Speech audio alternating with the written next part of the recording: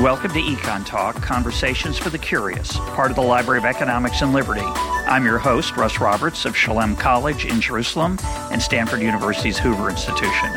Go to econtalk.org where you can subscribe, comment on this episode, and find links and other information related to today's conversation. You'll also find our archives with every episode we've done going back to 2006. Our email address is mail@econtalk.org. We'd love to hear from you.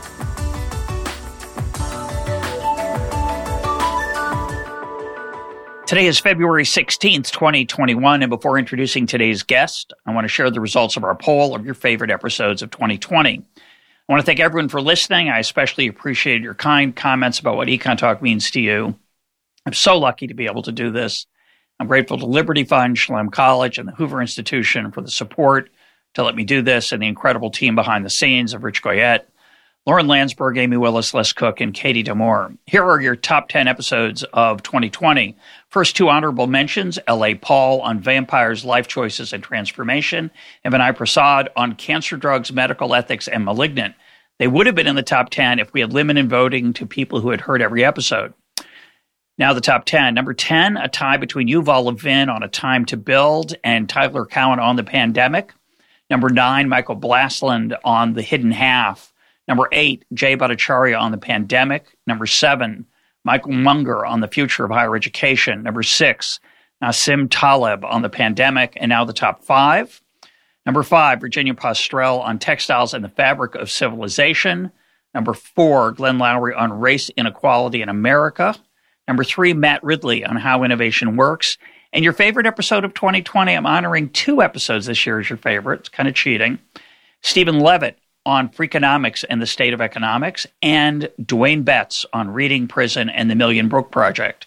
The Levitt episode got the most votes, but among people who heard every episode, Dwayne Betts was by far the biggest vote getter. That split doesn't usually happen, so this year we're listing your favorite as a tie. And now for today's guest, author Leon Kass.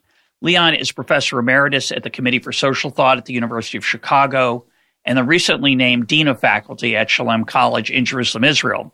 He's the author of many books, including his latest, Founding God's Nation, Reading Exodus. Our topic for today is the life well lived. And we will draw on Aristotle's The Nicomachean Ethics and an essay of Leon's on the topic, Human Flourishing and Human Excellence, The Truths of Aristotle's Nicomachean Ethics. This is an essay from an essay collection of Leon's titled Leading a Worthy Life, Finding Meaning in Modern Times. Leon, welcome to Econ Talk. Thanks. Pleasure to be with you, Russ. Where does the name Nicomachean Ethics come from? It's a daunting title for non-Greek speakers, I think. What's that mean? Why does Aristotle call it that? Nicomachus happens to be the name both of Aristotle's father and of his son. And he has other works on ethics. This is the most famous. And I don't know that he had in mind that this was somehow doing honor to his father and giving his instruction to his son, but it does have that echo attached to a teaching which otherwise doesn't look particularly closely into family life. Aristotle casts a very long shadow over Western thought. When did he live? And say a little bit about his influence. I mean, we've talked in an episode with Mary Hirschfeld on Thomas Aquinas that in the Middle Ages, he had a big rebirth and influence. So he's kind of an important guy. Well, very. Used to be known in the Middle Ages as the master of those who know, or as the philosopher. Thomas Aquinas referred to him, not even by name.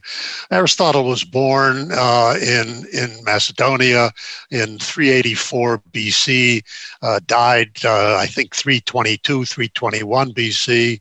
He lived half of his life in Athens. He was a student of Plato's, and unlike Plato, who was a student of Socrates, and Socrates wrote nothing. Plato wrote nothing in his own name, but wrote Platonic, Socratic dialogues. Aristotle wrote what are thought to be treatises in his own name on just about every conceivable subject, the history and the parts of animals, his logic, his rhetoric, his ethics, his physics, his metaphysics, and there are lots of his works that are lost. And he really undertook to give an account of just about everything that was humanly thinkable. His influence was, as you say, widely felt in the Middle Ages. Not only Thomas Aquinas, but also the Muslim thinkers Al-Farabi and Averroes, and in Jewish thought, Maimonides picked up Aristotle and tried to produce syntheses between his thinking and that of their own scripture. And he remains influential. I think his work on ethics, the one we're going to discuss, is probably the most famous work on ethics in the tradition, and people still read it now for what it has to offer. What was he trying to achieve? What's the goal? What was his goal in this book? The goal in this book is, he's partly silently in controversy with his teacher Plato, who addresses some of the same questions in the Republic, but that doesn't need to concern us here. He's basically taking up the large question. It's not asked straight out, but the large question is how to live, and how to live in order to live well, or if you want to translate this, what's a good human life? What's an especially good human life? What might be the best human life?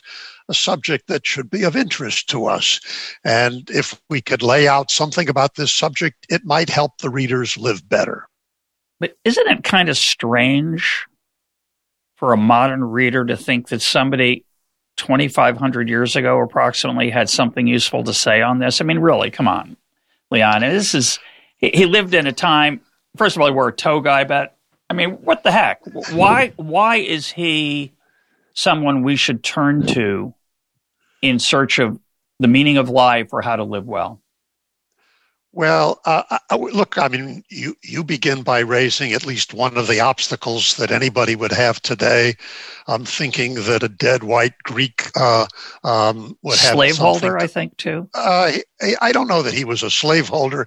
He has in the Politics a defense of the natural slave, widely misunderstood. The natural slave might be such a category to call into question all conventional slavery, but that's for another book and another time. Okay.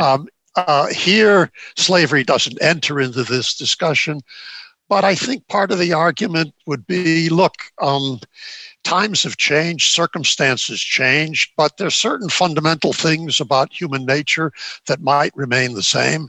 The obstacles to living well in terms of the passions that enslave us from within are still with us, whether it's fear or excessive lust or miserliness or anger or curmudgeonliness.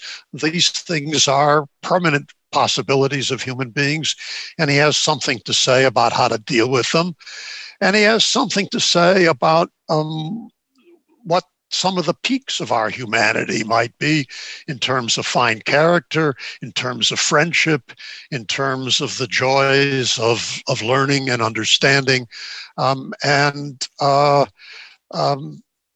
I think the proof of the pudding as to whether this has something to say to us is to sit down and live with it for a while, take it seriously, talk about it with your friends, or talk about it in class, as I've did for 20 weeks, 4 hours a week, probably a dozen times with undergraduate and graduate students. And they had to pretend that they were going to learn something from this at the beginning, but all of them, I won't say all, but almost all of them found something really of value from studying this book and thinking about their own lives. And I hope I can persuade your skeptical self of that in the time we have remaining. Well, I have to confess, I've never read any Aristotle. I did download a Kindle sample of the Nicomachean Ethics, which I will turn to after this conversation if you convince me. But right now, my full knowledge of Aristotle comes from Econ Talk guest Mike Munger, who likes to allude to him, and your essay, which is quite beautiful. So it does open me up to the possibility that I might learn something from Aristotle. Now, we talk a lot on this program about human flourishing. That's a word that has a lot of potential interpretation. It's a little bit like happiness. It's what Marvin Minsky called a suitcase word. You can stuff a lot into it. Different people stuff different things into it. What did Aristotle mean by human flourishing? Well, this is in a way what is unfolded in this account. The term, and I use the term in reading the Ethics and in translating the Greek term, is eudaimonia, made up of three parts. Eu means well, daimon is some kind of demon or deity, and the suffix ia, ness. So well-demonedness. Aristotle inherits this word from people who would say, "Oh, a happy person is a person upon whom the gods treat well. It's a person who prospers because the gods smile on him and treat him well." Aristotle takes this term, and Plato before him took this term, and tried to treat it really as the object of human aspiration. What do we all want? We all want to live a eudaimon life. We want to reach this kind of form of flourishing. I prefer flourishing to happiness because in modern lingo, happiness cashes out to contentment, and it means having a good feeling about yourself and your life. Whereas in Aristotle's account, it begins to, it's filled out as something much deeper and much richer. It is somehow the blossoming of the deepest aspects of our humanity in excellent form. He gets at this by saying, look, everybody says what they want out of life is to be happy or to flourish. But it turns out, just as we now would treat it as a suitcase in which different people will fill it differently, Aristotle says people mean different things by it. And you check the opinions of people and they're all over the map. But if you don't want to just listen to the opinions, but you sort of look at how they live their lives and discern from the lives that they lead what they think human flourishing is, it turns out that basically there are 3 or 4 lives. And this is in a way where the point of departure is he begins by saying, look, what's the good at which we all aim? Everybody says it's eudaimonia, it's happiness or flourishing. But the many and the wise don't give the same account. If you look at the lives that they lead, most people think happiness is having fun or indulging yourself in certain kinds of ordinary pleasures. And the more refined people, the ambitious people, they say, from the way they live, it looks like they think life is gaining recognition or gaining honor, including honor in the sense of office. And then there are some small group of people, we'll talk about them later. They think happiness is learning or understanding or becoming wise. And oh, by the way, he says there's a fourth kind of life. It's rather prominent. It's the life devoted to money making. But he says, sort of tongue-in-cheek, that can't be the good life because money's just a means. It's a means to more enjoyment. It's a means to advancing your getting more honor, or it takes care of the necessities of life so you can enjoy your intellectual or artistic pursuits. So they're basically, according to Aristotle, there's 3 or 4 basic lives, and those sort of distinguish human beings according to what the dominant passion in their soul is. So I'm going to review those. There's 4. Let's see if I can get it right. There's 4 types of people, 4 types of ways you might pursue well-being, happiness, flourishing. They are 1, fun, contentment, good feeling, good experiences, happy times, good stuff. Right. 2, honor, distinction, respect, recognition, right. Victory. Right. So this is the Adam Smith idea that man naturally desires not only to be loved, but to be lovely. Love meaning respected, honored, thought well of by people in your social circle, people you respect. This is clearly one of the drivers of human action. Human activity in the world is to earn the respect of those around you. Number 3 is learning. which is a rich term in and of itself. It doesn't just mean, I assume it doesn't just mean book learning. It would include learning about oneself and one's place in the world. And fourth is, we'll call it greed, lust, appetite, but for money mostly in his case, right? There are appetites involved in all of them. They're all manifestations of desires, and people are really distinguished by what are the ruling desires of their souls. So the desire for the love of gain and the accumulation of wealth is a common life. It not only in the ancient world we have hasn't changed, right. Plus ça change, plus c'est la même chose. But I was recently talking with Don Boudreaux and Michael Munger in recent episodes about the fact that economists take preferences as given. As you say, we have actually urges for all those things. Most of us do, all four of those things. The economist tends to say, well, this is the kind of person you are and you'll pursue this. This is the kind of person you are, you'll pursue that. But I think what I was talking about with Don Boudreaux about James Buchanan, the economist's idea, and with Mike Munger about Aristotle and other related points, is that to some extent we choose our desires. We can decide, we can habituate ourselves to following certain goals and paths. We might have a natural desire for something. We might work at tempering it. We might work at resisting it. So of those four, where we've got fun, I'm going to parody it a little bit here. Sorry, simplify a little bit. Fun, respect, learning, money. Whatever floats your boat. Whatever, just go out there and pick one of those and just do it well. That's not Aristotle's position, though. And I assume he's going to encourage me to emphasize some over others. Why? Why shouldn't I just pursue, in particular, the one that comes easiest to most of us is that fun one? Don't I want to just have fun? Would that be good? Is that a good life? What's wrong with that? Aristotle's not a moralist, so he's not going to condemn the life that you choose.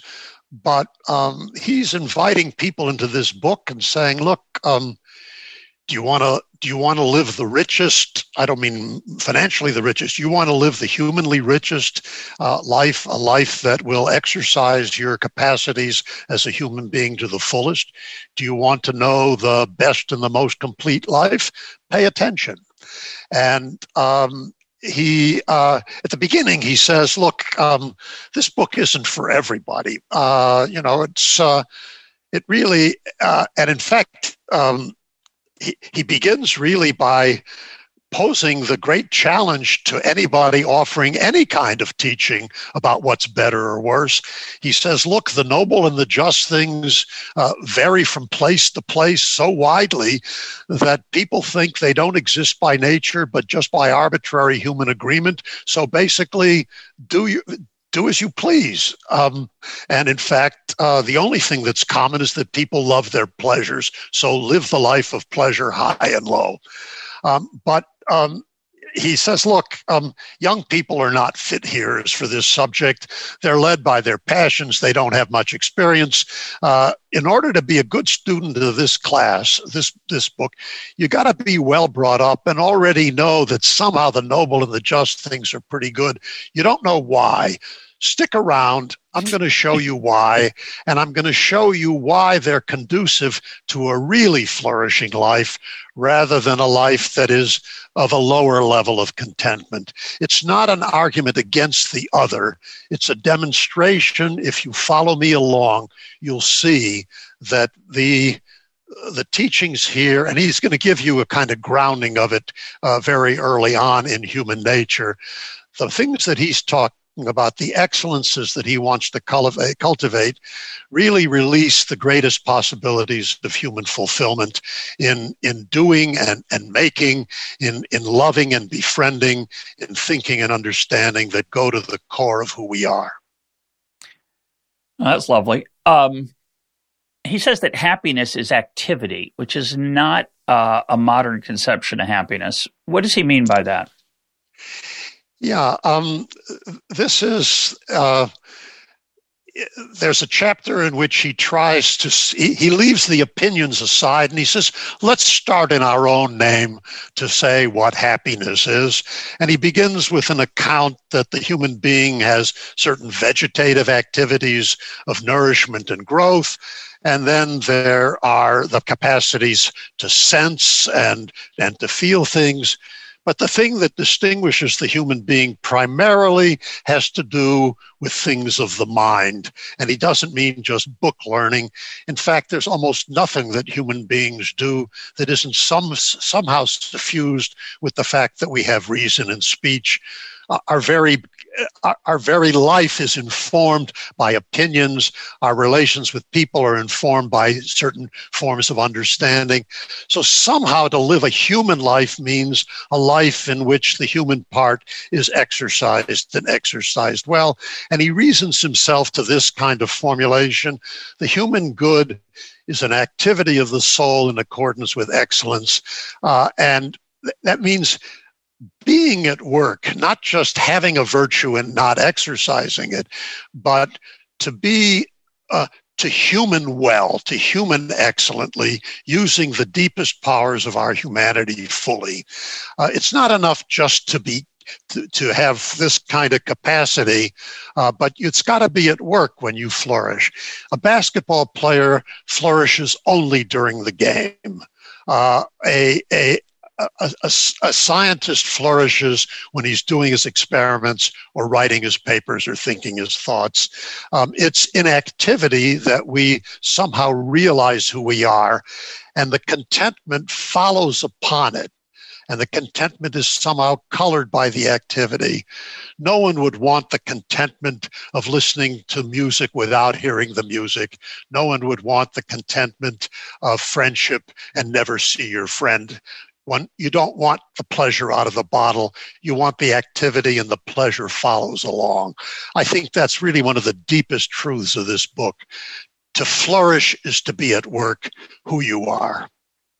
But that phrase "at work" is tricky, because I was reminded of Gerard Manley Hopkins' line. I think I have it right. "I am my work, for that I came." Which I don't think he meant it the way Aristotle meant it. He may have. But a lot of people think that they're the narrower sense of work, what I, quote, accomplish, the number of sales I make, the houses I build if I'm a builder, the money I accumulate as a measure of what I've done if I'm an actor in the commercial space.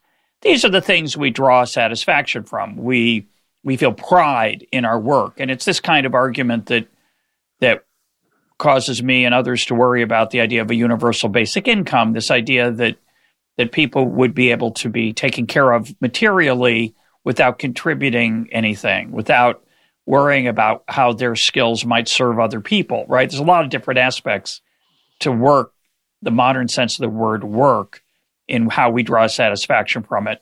So it's accomplishment, it's the use of our time, it's the serving of others. But I'm getting from you that Aristotle's sense of the word is richer. It includes my inner work, my inner life, as someone absorbing ideas and coming to understanding and synthesizing things I've learned. Is that correct? Yeah, that's correct. The word that we translate into English activity is in Greek energia.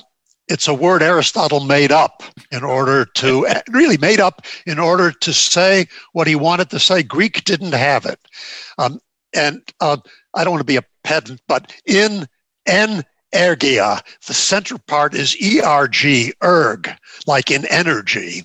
To be in your work, and not your work as a tailor, although there is the activity of making clothes, which is satisfying, at least to people who do this as a craft.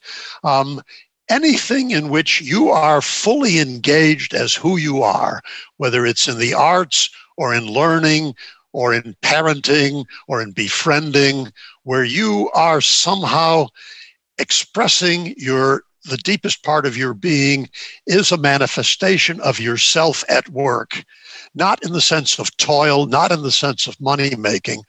Those other things that we talk about, we take as external manifestations of the success of our work.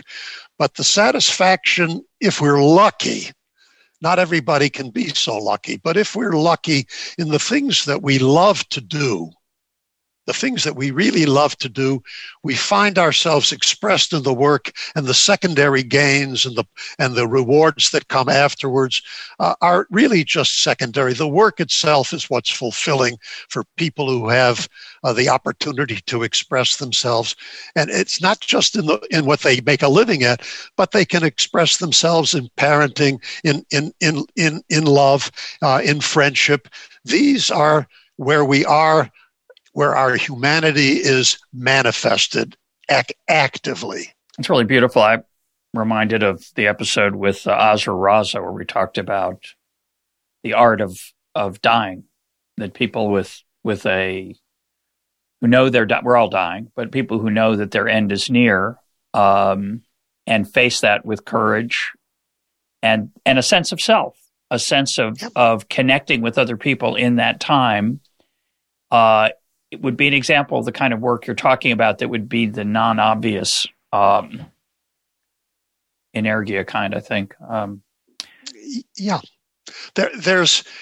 Aristotle is looking for the peaks in his book. He doesn't say very much about parenting and baking cakes and making meals and so on. And in more democratic times, we can expand his term about activity and its satisfactions to include the small things of everyday life in which we do express our humanity in very rich ways. He's rather blind to that in this book. It's a shortcoming. But the idea of to flourish is to be active and not just busy and distracting yourself, but to be in those activities that express your character, your nature, your possibilities in a full and rich, and for him, very important, beautiful way. You know, one phrase in English that captures a bit of that, but I think it's not really, it's a bit paradoxical, is the phrase to be in the zone. You know, to bring your artistry, say as a basketball player or a dancer, a performer in a musical, those are the obvious ways that we can feel that someone has literally lost an awareness of, they have a lack of consciousness in a beautiful way about what they're achieving. They've fully channeled their gifts or their essence. And when somebody performs on stage, and exposes their vulnerability as a human being, even though it's ironic, they're using the lines of an author, but they've thrown their essence into that character and revealed it to us, the audience. There's something extremely beautiful about that, and at the same time, one would think that unconsciously doing that is not the full measure of bringing yourself. That at the same time, we might fail to bring our full self to a conversation because we're distracted, and we need to be not in the zone, not oblivious, but rather focused on the sense of bringing ourselves. And I think that's a real challenging conversation in an art. I don't have much more to say about it. What would you? Oh, look, that's really lovely, and I think the fullness of activity when it goes swimmingly well. In fact, Aristotle would present, I think, this account to be at work without impediment. Mm. To be at work without impediment, without distraction, without feeling obstacles to the full expression of one's soul. Those are things in which the activity and the agent are united. There's a line, I think it's Yeats. Oh, body swayed to music, oh, brightening glance. How can one tell the dancer from the dance? And in a really good conversation, time stands still. One is wrapped up in the thought of one's own, of one's partner, and one feels alive in a very, very rich way. And there are other activities that he will speak about, but this is what it means. This is what it really means to be at work fully yourself without impediment, and the pleasure just follows. If you're thinking about the pleasure, you don't get it. Yeah. If you give yourself over to the activity, that activity lights itself up in consciousness as it's going swimmingly.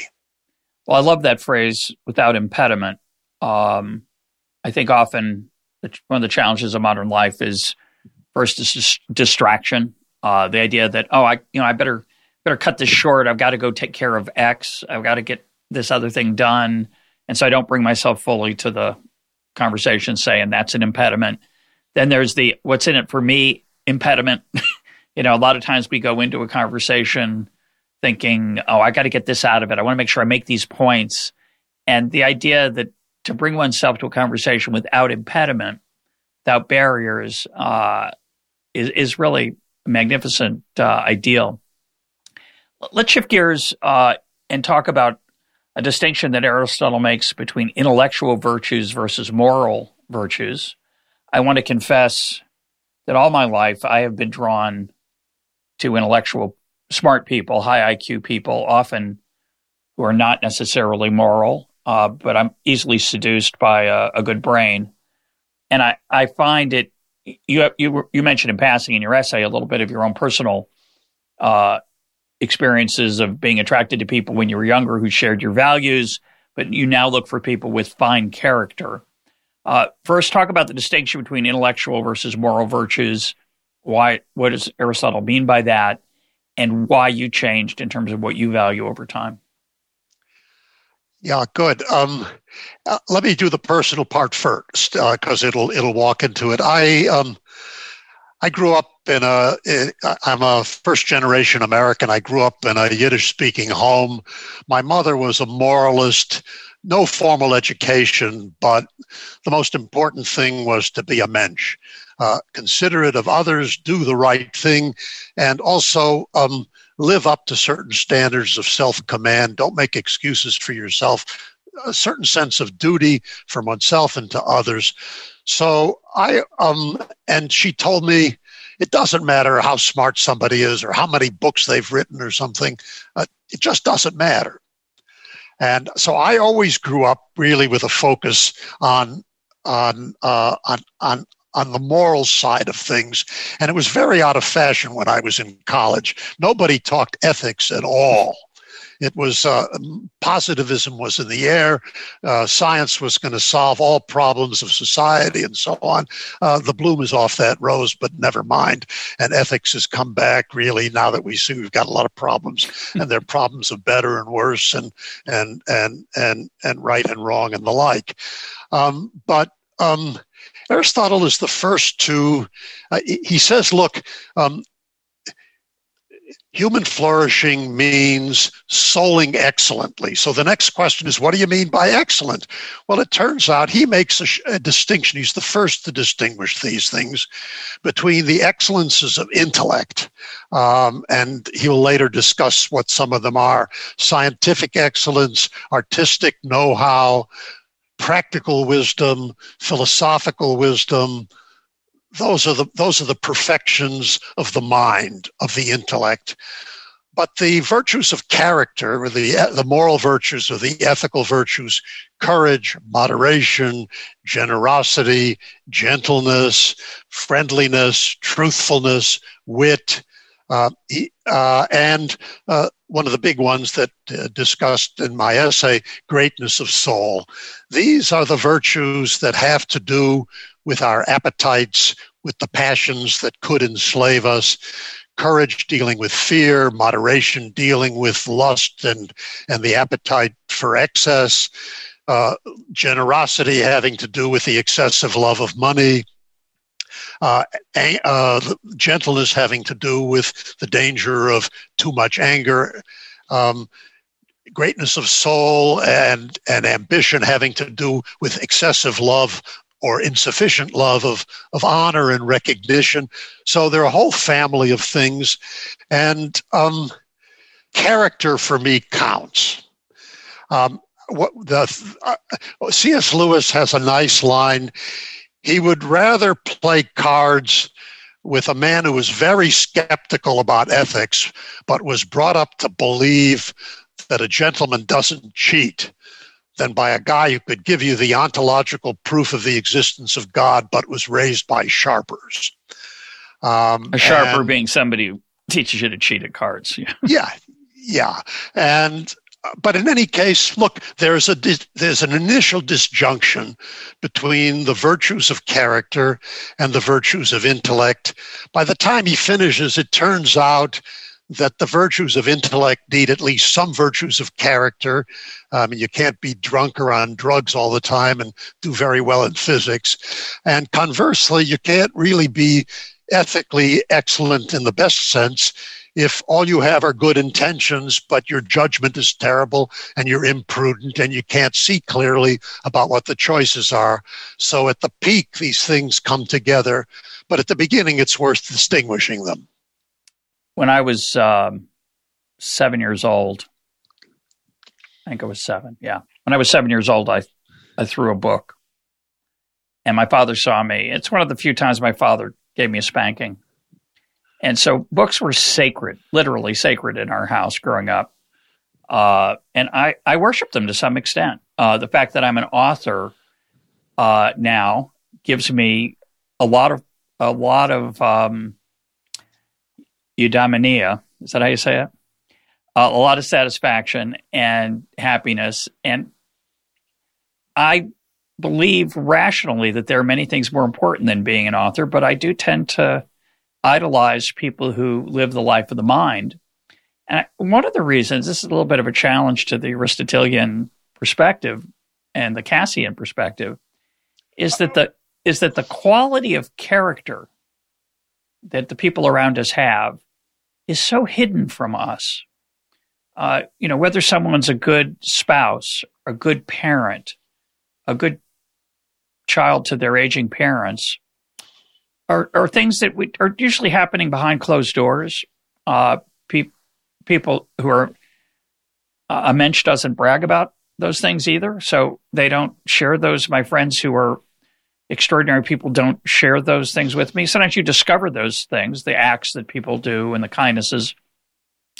But it's interesting to me that one of the challenges, if we're going to leave virtue signaling out of this calculus, which I would, and I think you would too. Of course. Aspiring, to use Agnes Callard's word from her book Aspiration, aspiring to be a mensch, aspiring to be a person of high moral character, is a lonely task to some extent. You might share it with your spouse. They might see you in action. Your children see you up close, of course. But it's interesting that to respect the people around you in the way that you're talking about is often difficult because I don't see their moral CV. I just see their career CV. I don't think, Russ, that's true. Okay. Maybe in the intellectual world that's the case. But I would say the following several things, and I want to keep Aristotle still present in this as well. You don't have to. Go ahead. No, but it's important because his book, the primary audience for his book is not the people who are in Disneyland, but they're ambitious young people who want to do something prominent in public life. And it's certainly true if you leave the virtue signaling and the people who are making platforms for themselves to be seen at a great distance. In public life, character shows. And if you didn't think so before the last 4 years, you certainly think so now. We've had an example of what it means, where people will be willing to overlook character to get certain results that they'd like. And I don't want to say anything further about that. Character shows in public life, and it's on the stage, even though people try to disguise it. But character shows in all kinds of ways, not the big virtues of the ethics. You'll not see magnanimity displayed in your dealing with the corner baker. But you, in all human relations, if you know how to look for it and if you care about it, you'll see it. I mean, you'll see it if there's a dinner party and you will see, and you have a hostess with a handicapped guest. And if we ask ourselves, what are you supposed to do with a handicapped guest? Well, you talk about it a bit. You say it's very simple. You try to be helpful without causing embarrassment. And everybody can formulate the maxim, but there are only some people who really know how to do it. And if you've seen it done, and you've seen it done beautifully, you say, that really is very, very fine. That was just gorgeous. And we can see this if you care about these things, you can see it in a faculty department meeting. People's characters and not just their opinions are on display. You can see how they deal with their students. And the students can tell the difference in a classroom. And you can see it whether somebody has intellectual courage to stand up when what everybody else is just going to go along because it's easier. No, the opportunities for the display of character in the fine are just about every human encounter. I'm reminded of a time someone I knew, not particularly well, but someone I knew had a child with some issues.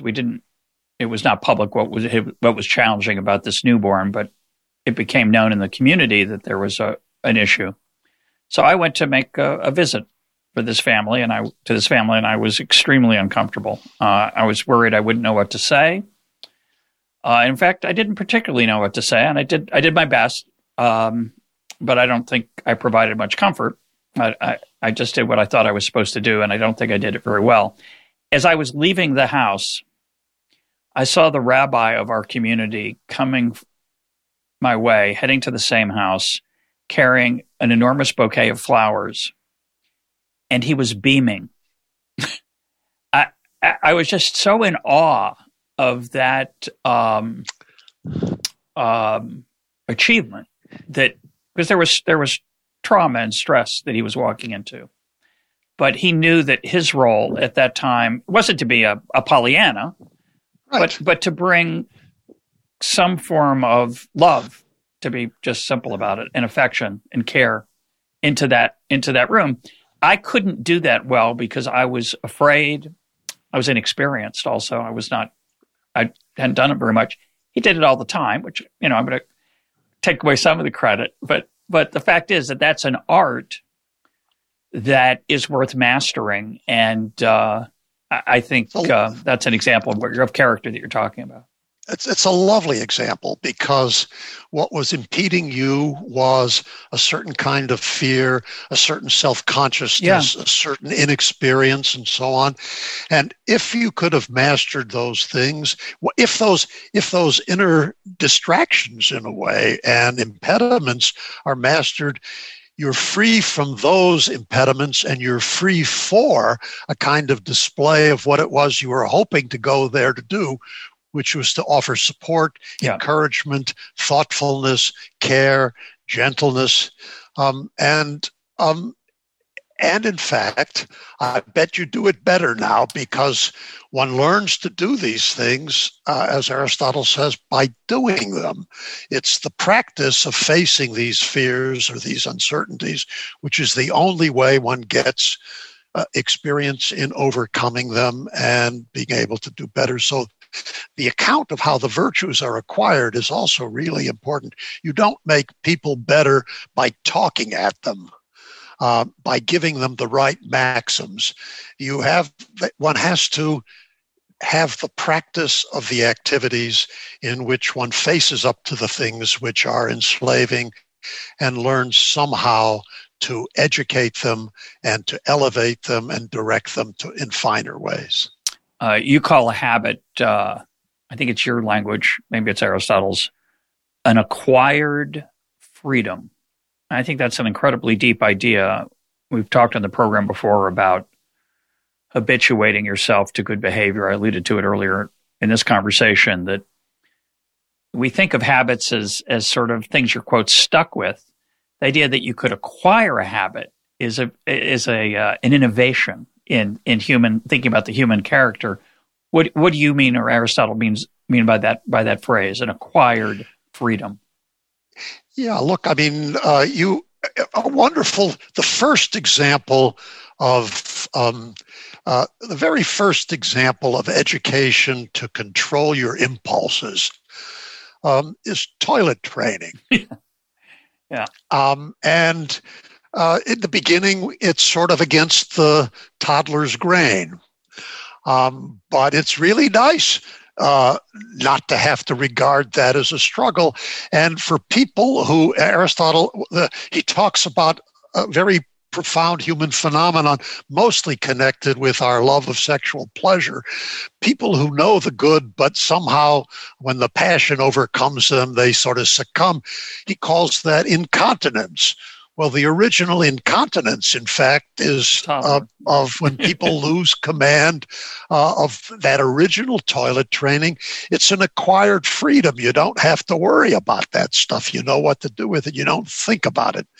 And the education of the child is really, I mean, if it's done, there are a lot of children who just grow up without being in a way reared, but the process of rearing through habituation and praise and blame and reward and punishment, that eventually produces somebody who can more or less take command of their own chariot and not worry about all of the things which would have been impediments to their going about living the life and enjoying the things that they are aspiring to do, that they're called to do, that beckon them.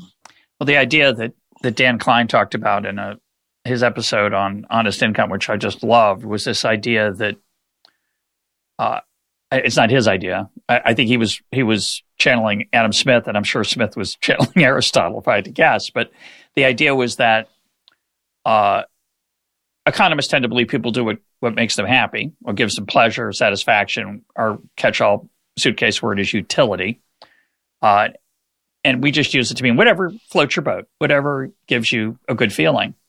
And if you're not careful, I think you'll conclude that kind people aren't particularly good because, well, of course they're good. That gives them pleasure. They get pleasure from being selfless. Altruism is just a taste for them, like chocolate ice cream. But what the point Dan was making, and I think it's an incredibly deep point, is that a lot of the moral tastes we have are acquired tastes. They're tastes we've worked at habituating ourselves to. Self-sacrifice isn't pleasurable at first, but it may become pleasurable if you work at it and experience it. And I think it's an incredibly deep lesson about how to live. It's not easily absorbed. It's not easy to implement, right? It's a nice idea. I've used it recently talking about finding a lost wallet.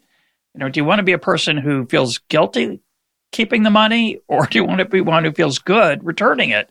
And if you're not careful, an economist, I think, could wrongly conclude, well, you don't want to have a conscience. But I think what Aristotle's saying is that you can acquire a conscience. You can choose to have a conscience, and you'll be glad you did. Yeah. It's not, he doesn't put it in terms of conscience. He puts it in terms of, in fact, there's one really, really striking thing about his account of the virtues of character. He never talks about their usefulness to anybody else, even in talking about courage. Even military courage, he doesn't talk about its usefulness to the safety of the city. He'll talk about these moral virtues as being for the sake of the beautiful or the noble. And that's unique to this book. It's unique to this book. It's as if the moral life is a species of aesthetics in which the goal is to make yourself, the Germans have a nice word for it, schön, which means beautiful, but you'd also describe a schöner Mensch. I mean, a beautiful human being. The aspiration is to make yourself a thing of beauty, and it is satisfying. You don't have to ask yourself what comes of it.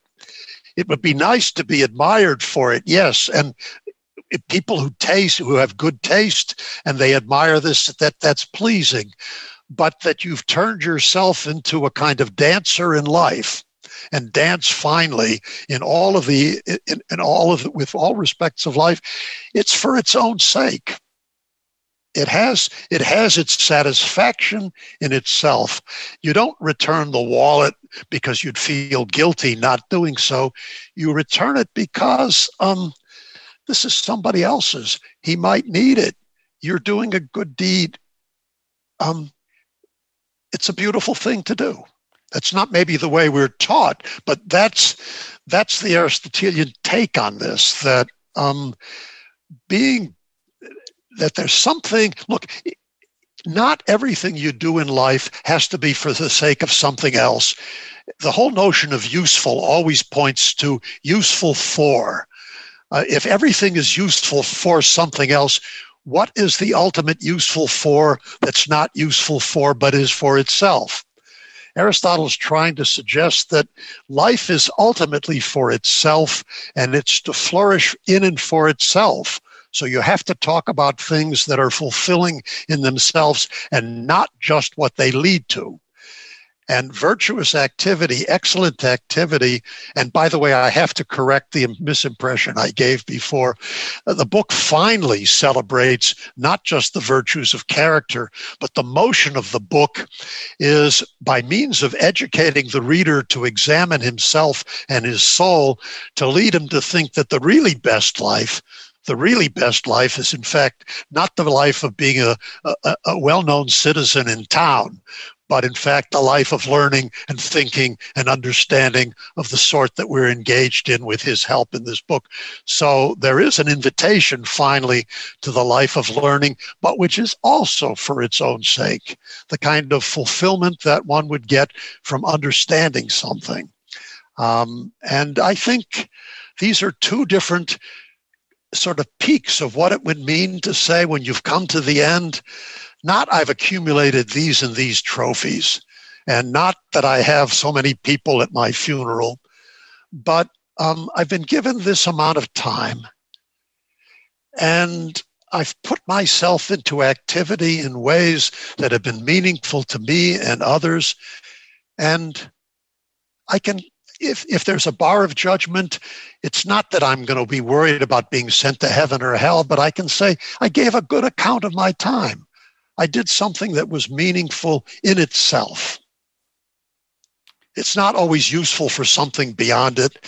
Otherwise, you're in an endless, infinite regress of looking for the ultimate utile. What the heck is that? Yeah, it's the my old joke on this program is the bar where it says free beer tomorrow.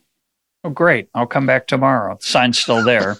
If I can just get this next contract, get this next sale, I get this next book, then I'll be content because I'll have, the idea that your life, this sounds so pretentious. I have plenty of pretentiousness about me, but I don't mean this pretentiously at all. The idea that your life is an art form, we talked earlier about dying. This is emphasizing the living part. It's a dissuader from too much time on Twitter, too much time watching mindless television. And it's reminding you, Aristotle, it seems, that your time on this earth is short. Use it well. And here's what he thinks it means to use it well. And if you follow that, you will come maybe perhaps to agree with him. You want to say something? Go ahead. Could I add something? I mean, you and I, partly because we're Democrats, small d, and live in modern America, and are trying also to make the case of the value of this for today and Econ Talk listeners. We've domesticated and democratized the talk in ways that I think are perfectly appropriate. But I don't want to. I want to emphasize one of the things that Aristotle is also pushing us to think about, and it goes somewhat against the American or the contemporary American grain. And I think it should be that strand of modern life should be leaned against with his help.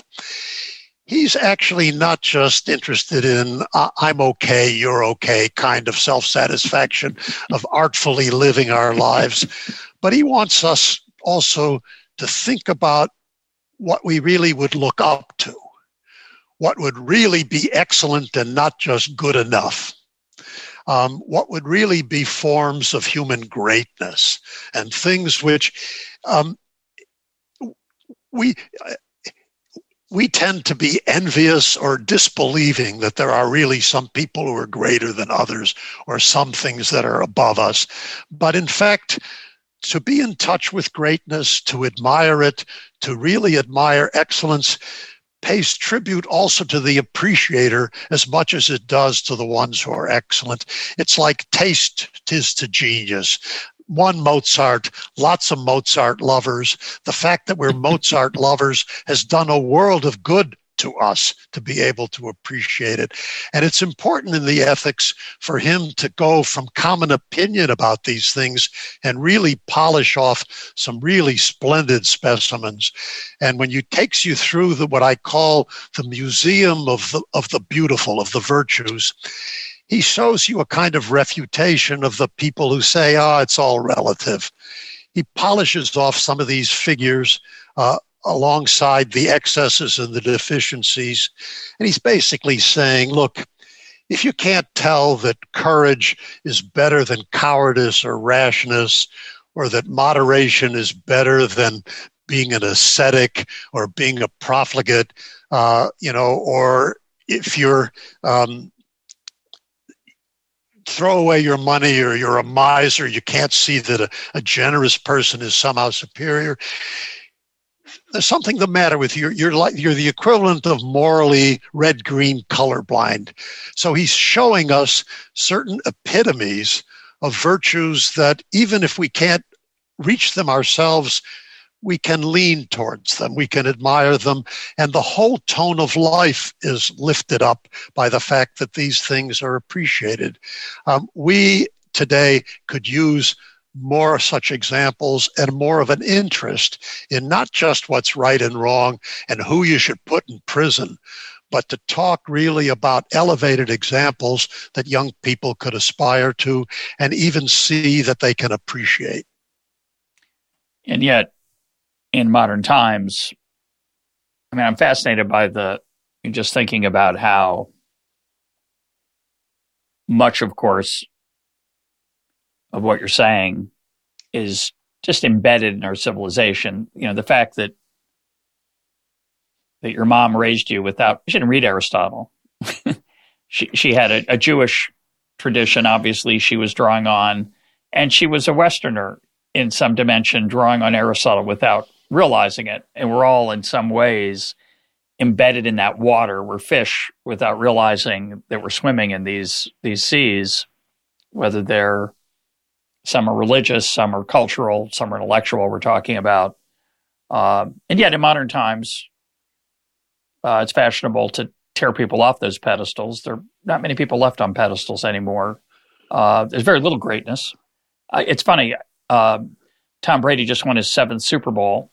Listeners know I'm a big Patriots fan. I was rooting for him. I love his devotion to excellence.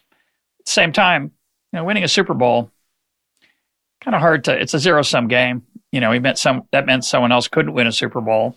It's not like spending time with his kids, which for all I know, he doesn't. I have no idea how much time Tom Brady spends with his wife and family. Maybe that's more important than winning a 7th Super Bowl. And yet we honor his mastery of this very narrow, aesthetically beautiful thing. I mean, throwing a football is, I think, an act of beauty, but under pressure.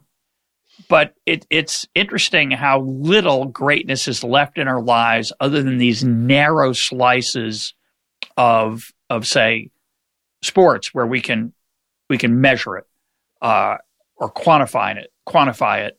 It still exists in certain of the arts of singing and other domains of human experience, but the kind that you're talking about, excellence of character, greatness of activity, not so much. And it isn't, we often excuse those kind of failings, and I'm not sure we shouldn't. I think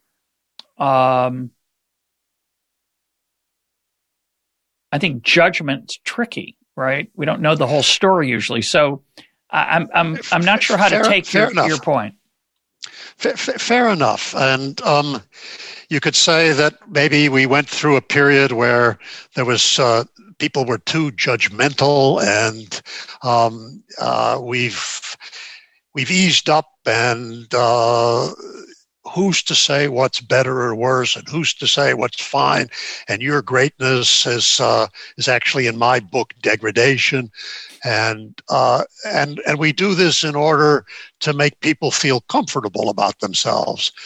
But it does seem to me, in our public life, for example, it matters a lot, and it matters a lot that one can tell the sheep from the goats and care about integrity, care about courage, care about people with magnanimity rather than being small-souled and petty and settle scores and so on. And in the last, I don't think we need to talk about this, but this particular essay in the book, which begins with Aristotle and talks about his great-souled man, which is one of the peaks of the book, and the chapter my students just can't stand, because he really is above them, and they say, they don't want to have dinner with him without thinking that the feeling might be mutual. But the chapter ends with the reminder that in democratic times there might come crises in which we might have a need for someone who is better than the ordinary. And I give them the example of Winston Churchill happening to arrive just in time in May of 1940. And that is part of us, of the job of teachers, it seems to me, of teachers who care about the public life, to show people the difference between greatness and smallness, between great goodness and great wickedness, and to be willing to call a spade a spade. If we don't put that before people, they're lost, because there will be times when that distinction is absolutely crucial. And I would say that distinction is never irrelevant when we're talking about who governs and who leads, whether it's small institutions like Shalem College or major nations or what have you. I think these things matter. Well, I have a lot of mixed feelings about that. That we'll save for another time. What I will say is I agree with a lot of it as well, which is, even though Winston Churchill did have a weakness for Scotch and fine wine and an appetite for those things, and even though he has been accused in recent times of certain colonial sentiments and failings in other ways, he did save Western civilization, which counts for something. He didn't do it alone. It's easy to romanticize his role, but it's also, I think, clear that if he had died in that car accident, which I think was hit by a car on a visit to New York when he was a younger man, the world would have turned out very differently. And I recommend all listeners to go to the church when the pandemic subsides, to visit the Churchill War Rooms in London, which is one of my 5 favorite museums in the world. It might be in the top 2 or 3, maybe 1, and see where Churchill and his colleagues led the war effort below ground. It's a particularly unpandemic friendly place. It's very cramped, and they were cramped. It's also very unluxurious. It's a beautiful sight to see that the bed that Churchill slept in when the bombings were happening it's pretty modest. Doesn't look like anything out of The Crown or Downton Abbey. Did he use his gifts? I mean, just if all he had done is right, he would have been an extraordinary man. But he did more than right. His work included a sense of leadership that, especially in times of crisis, where I struggle with your argument is that in so many non-crisis times, I'll accept a lot of flaws in my leaders for the right policies, but in crisis times, that tends to get washed away. So I'll accept your argument there. I want to close with 2 personal things, if you can talk about them. One is, how has teaching and reading Aristotle changed how you live? Obviously, you say you taught it a dozen times for 20 weeks. You've been absorbed in it. You've read it in ways that not most of us listening haven't read it. I like it when a lot of Buddhist and meditation teachers will say, don't take my word for this. Just see if it works. See if it works. So I suspect you've tasted more than just read. So how has it affected you? I read it first in college. I thought it was boring. There were problems with my teacher. There was the problem with the translation, but I was too young and I was too shallow. And I started to read it when I finally had a question. And I thought maybe this book was going to help me with this question. And I thought I would find in Aristotle, who was known to be a rationalist, I would find a rational deductive ethics that would somehow give a grounding to the moral intuitions that I'd had from growing up, but that I didn't know how to ground. And I was astonished. I discovered a book that wasn't about right and wrong or benefits or harms or duties and rights, but it was about character. The word ethics, by the way, comes from a Greek word ethos, which means character. Ethics, technically speaking, is about the characters, better and worse, finer and less fine. And I sort of submitted myself to this book, not wanting just to learn about it, but to allow myself to learn from it. And you learn from it, especially when you try to help other people learn with you in class. So I never lectured on it. We would go through it line by line, chapter by chapter, discuss what does it mean? How could somebody in his right mind think this? Could this be true?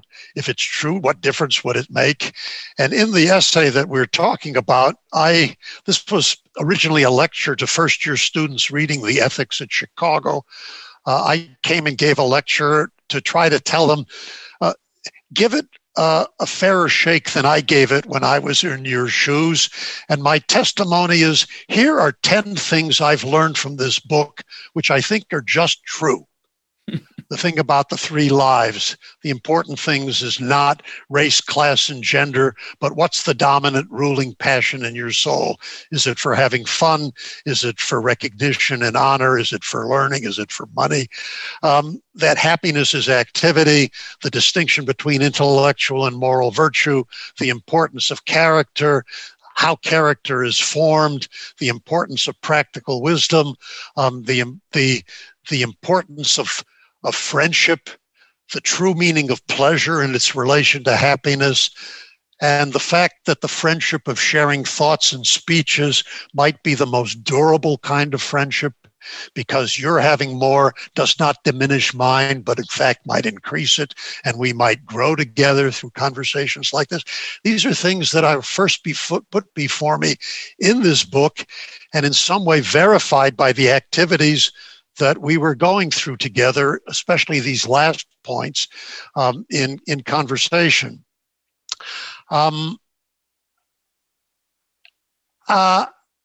With time, I began to look at my students and say, Aristotle presupposes that we've all been brought up well. It's not so obvious to me that we're in the same place as we were when I started teaching. Maybe the students need to read something else with me.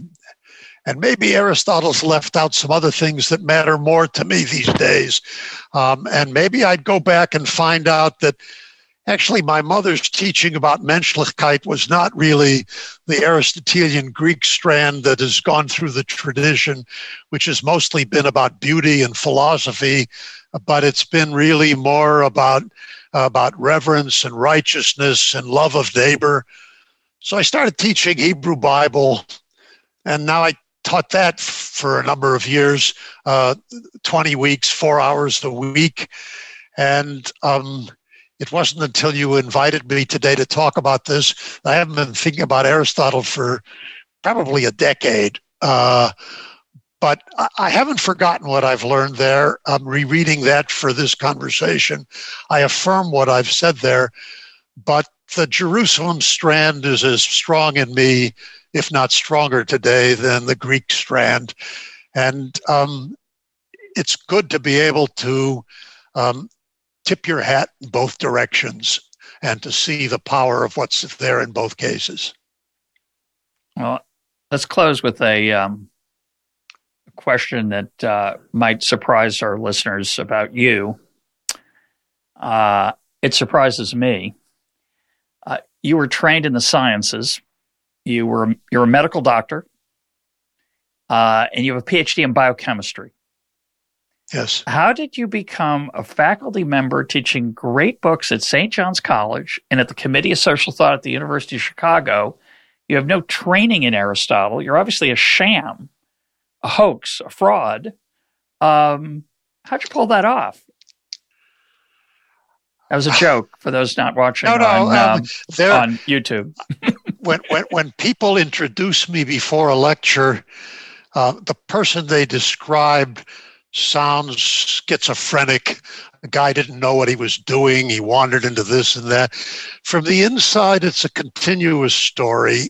I've loved everything I've done. All the things I've done in my life, I've thrown myself into entirely. I went to the College of the University of Chicago, where I was exposed to the great questions and the great books. And in some way, I had a lifelong ambition that maybe someday I could teach at the University of Chicago and do for my students what one teacher did for me, who woke me up and made me realize that there was actually a question for which the answer I was unthinkingly carrying around in my head was inadequate. This was my last year in the college. It was a little late to do much with it. I asked him, should I study philosophy? He says, Cass, go to medical school. If you want to philosophize, you can do that in your old age. Meanwhile, you'll learn something and you can do something. I did that. I did biochemistry. That was on the way to try to get back into the academy as a professor doing research. And then I still had this dream I would teach a course on the philosophy of organism on the side. And then along came the biological revolution, and I began to see that there were large ethical questions coming through organ transplantation, genetic manipulation, psychotropic drugs, the control of aging. And I was at NIH, and I got started with this Hastings Center on Ethics in the Life Sciences. I went to the National Research Council to find out what was going on with a committee on Life Sciences and Social Policy. Found out that they weren't doing anything because the staff person had been promoted. They offered me a job. Would you like to leave the lab? I spent a year there. I did it. So I worked on bioethics for a while. Then I realized these bioethical questions, they rested on deeper things. So somebody gave me a chance to teach part-time at St. John's College, where I began really to get an education in the great books. And I got lucky. People at Chicago wanted me to come back and teach bioethics. But by this time, I didn't think that people's tuition would be well spent reading articles by me and my contemporaries, but for a lifetime they would be much better, their time would be much better spent and more of greater durable value if they read some foundational texts in ethics, foundational texts in the philosophy of science. And Chicago was just wonderful to me. You could teach books that you wanted to study yourself to smart students who, and this was the great pleasure of my life there. I didn't teach many different books. I would teach a course on one book or at most two. And I haven't read very many books in my life well, but I was lucky in what I picked. And I lived with them, and they've informed me. And I think, I think I've shown a whole bunch of students that if you read slowly and spend time with what's best, you won't be sorry. My guest today has been Leon Kass. Leon, thanks for being part of Econ Talk. Thanks for having me, Russ. Pleasure.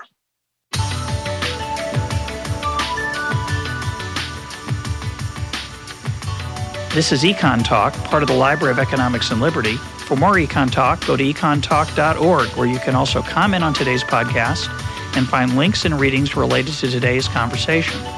The sound engineer for Econ Talk is Rich Goyette. I'm your host, Russ Roberts. Thanks for listening. Talk to you on Monday.